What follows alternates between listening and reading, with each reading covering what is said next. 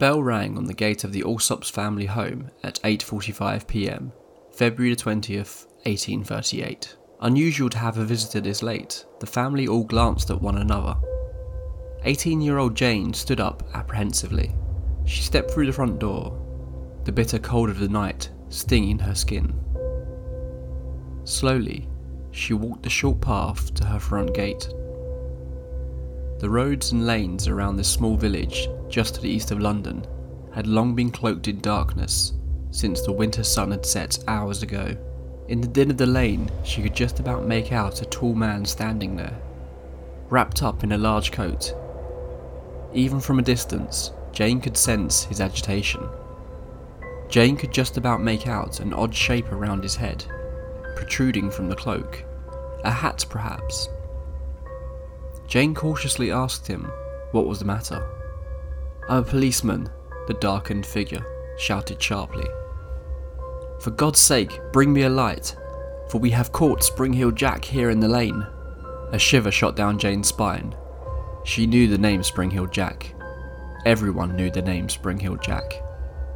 His name had been spoken in whispers between children, the subject of dark tales late at night in taverns, a warning between servants who were tasked with answering the door.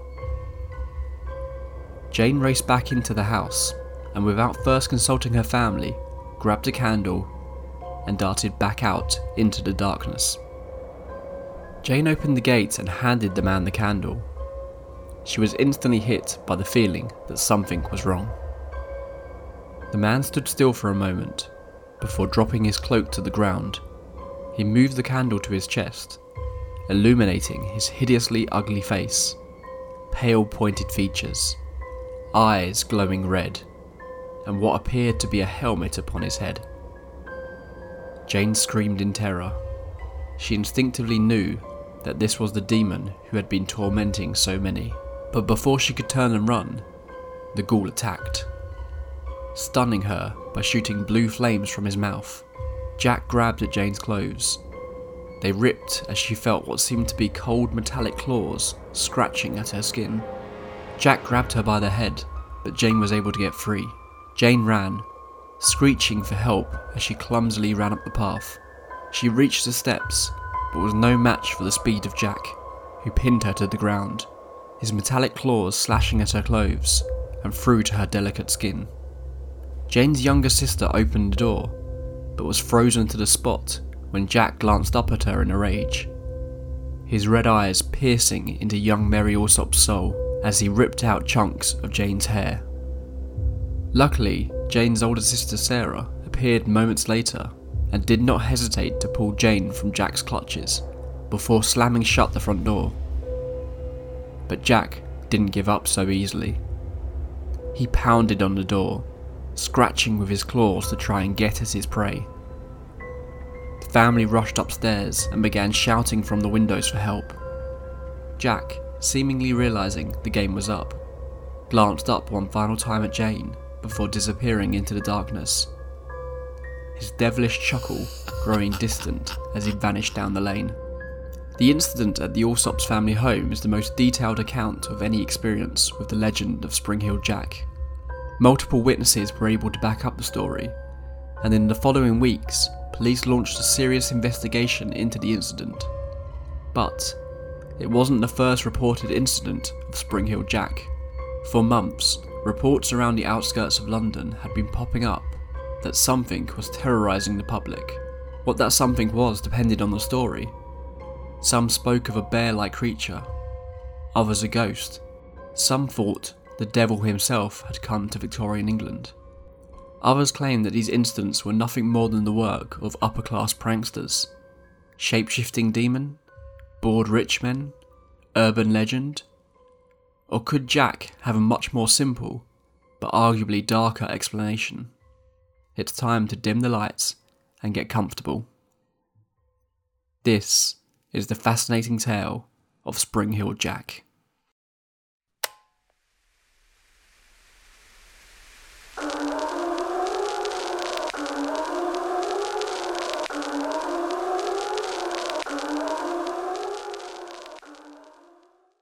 I remember being in primary school, maybe around 9 or 10 years old, and reading a short piece in a book about Spring-Heeled Jack.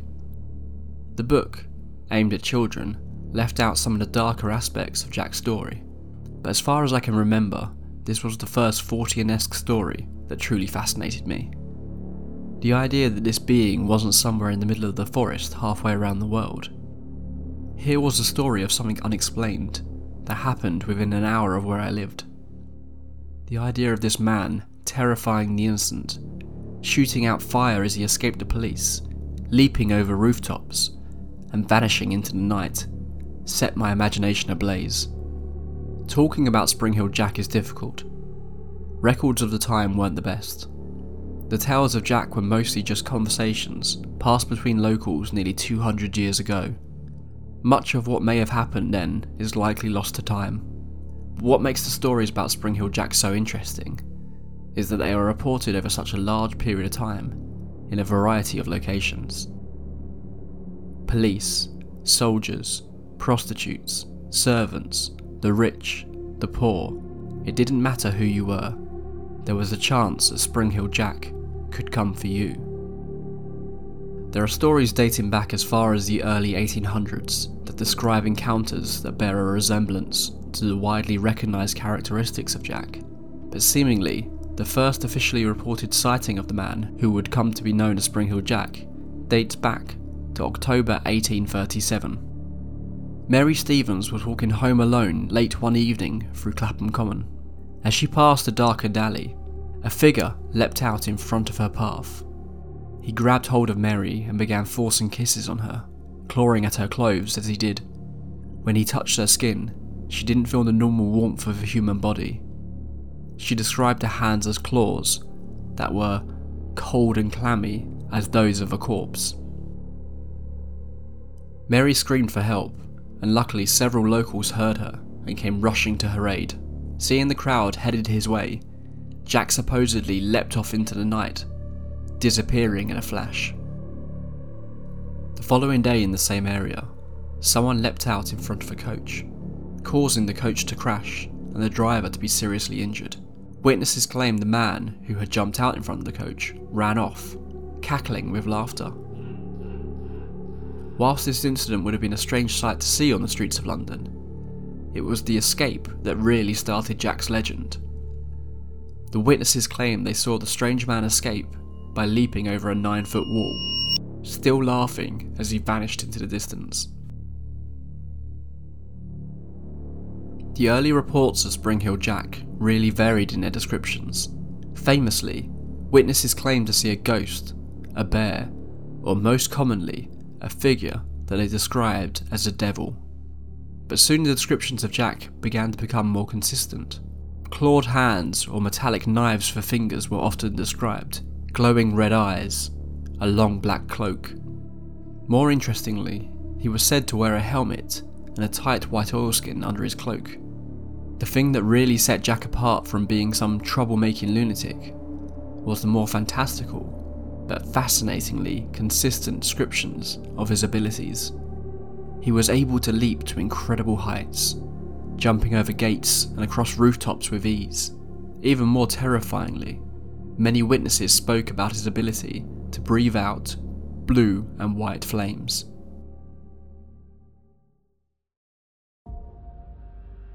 Just a few months later, sightings of Spring-Heeled Jack were becoming so common around London that the Lord Mayor himself, Sir John Cowan, brought the topic up at an official public session. He had received a letter from a resident in Peckham that suggested this might be the work of a group of bored rich pranksters. The Lord Mayor's statement read as follows: "It appears that some individuals of, as this writer believes, the highest ranks of life, have laid a wager with a mischievous and foolhardy companion, that he durst not take upon himself the task of visiting many of the villages near London in 3 different disguises: a ghost, a bear, and a devil, and moreover, that he will not enter a gentleman's garden for the purpose of alarming the inmates of the house. The wager has however been accepted, and the unmanly villain has succeeded in depriving 7 ladies of their senses, 2 of whom are not likely to recover, but to become burdens to their family. At one house, the man rang the bell, and on the servant coming to open the door, this Worston brute stood in no less dreadful figure than a spectre clad most perfectly. The consequence was that the poor girl immediately swooned, and has never from that moment been in her senses. The affair has now been going on for some time, and strange to say, the papers are still silent on the subject. When the Lord Mayor had finished reading this letter, he stated that he was sceptical of the whole thing, but a member of the audience that was present confirmed the servant girls around the city had been telling dreadful tales of this ghost or devil. But the Lord Mayor dodged responsibility for Jack's escapades. Most of the initial reports were happening outside the boundaries of London, and were therefore not his concern. The Lord Mayor's statement gave Jack's story the spark that it needed, and soon the papers were reporting on the matter. Letters started pouring in from all around London, complaining about the devil and his wicked pranks. Claims of young women frightened into dangerous fits or left with physical wounds after an attack from Jack. Police officers had reported being slapped by Jack while on patrol. Others had claimed to shoot at him, but to no avail. Spring-Heeled Jack was always able to leap away as quickly as he would appear. Children claimed to see him dancing in the moonlight outside the royal palace, before disappearing over the top of a large wall. There were even reports of women being frightened to death after an encounter with Jack. Public interest in Jack was growing fast, but it was the next two incidents that turned him into a household name.